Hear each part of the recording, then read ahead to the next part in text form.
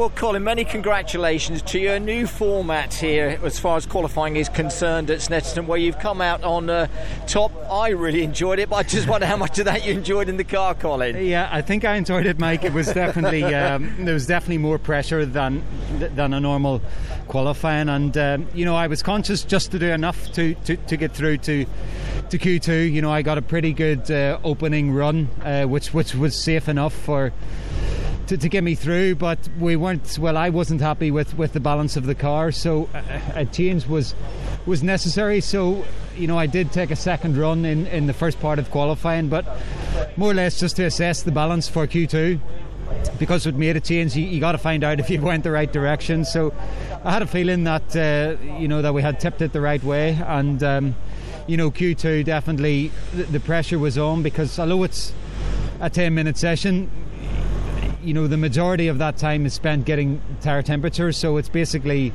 your last lap's going to be your fastest, because that's when you've got the most grip. So the first few laps are experimental to try and find out. For me, it was to find out where the brake points were, because the grip is very low today compared to what we're used to here. Your mind is sort of conditioned to brake at a certain point, but that's where you brake in July. We're October, so you got to rein it back a bit. And I was just able to find a bit more lap time with each lap. So I knew when I saw the 56 that it was it was a good one. It was going to be good enough. You would have meticulously planned that qualifying session, I think, with the team, Colin, but it doesn't always go to plan something like that, because again, everyone else has their own plans. Yours then goes out the window, doesn't it?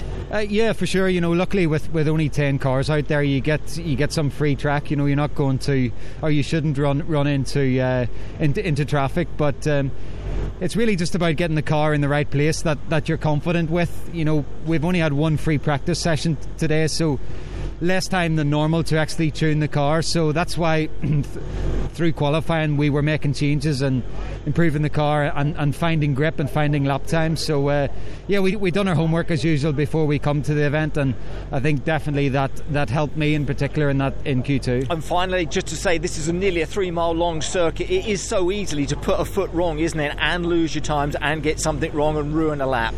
Yeah, I think you got to focus on the important corners. It's we're just under 3 miles, and it's very easy just to make a small mistake, but you just got to focus on where you're going to get speed out of the track. So onto the long straights, those are the bits that are critical you get right. It doesn't matter if you sacrifice a bit of time in the slow speed, you just got to get onto the straights well. So I think we managed that correctly, and the lap time came with it. And another point, which brings me a step closer to Dan and Ash. So I didn't come away with a lot from the Croft weekend, so it's That's nice. a good start. It's nice to have started on Saturday with my points tally. Perfect. Yeah. Well done, Colin. Thank you so much indeed.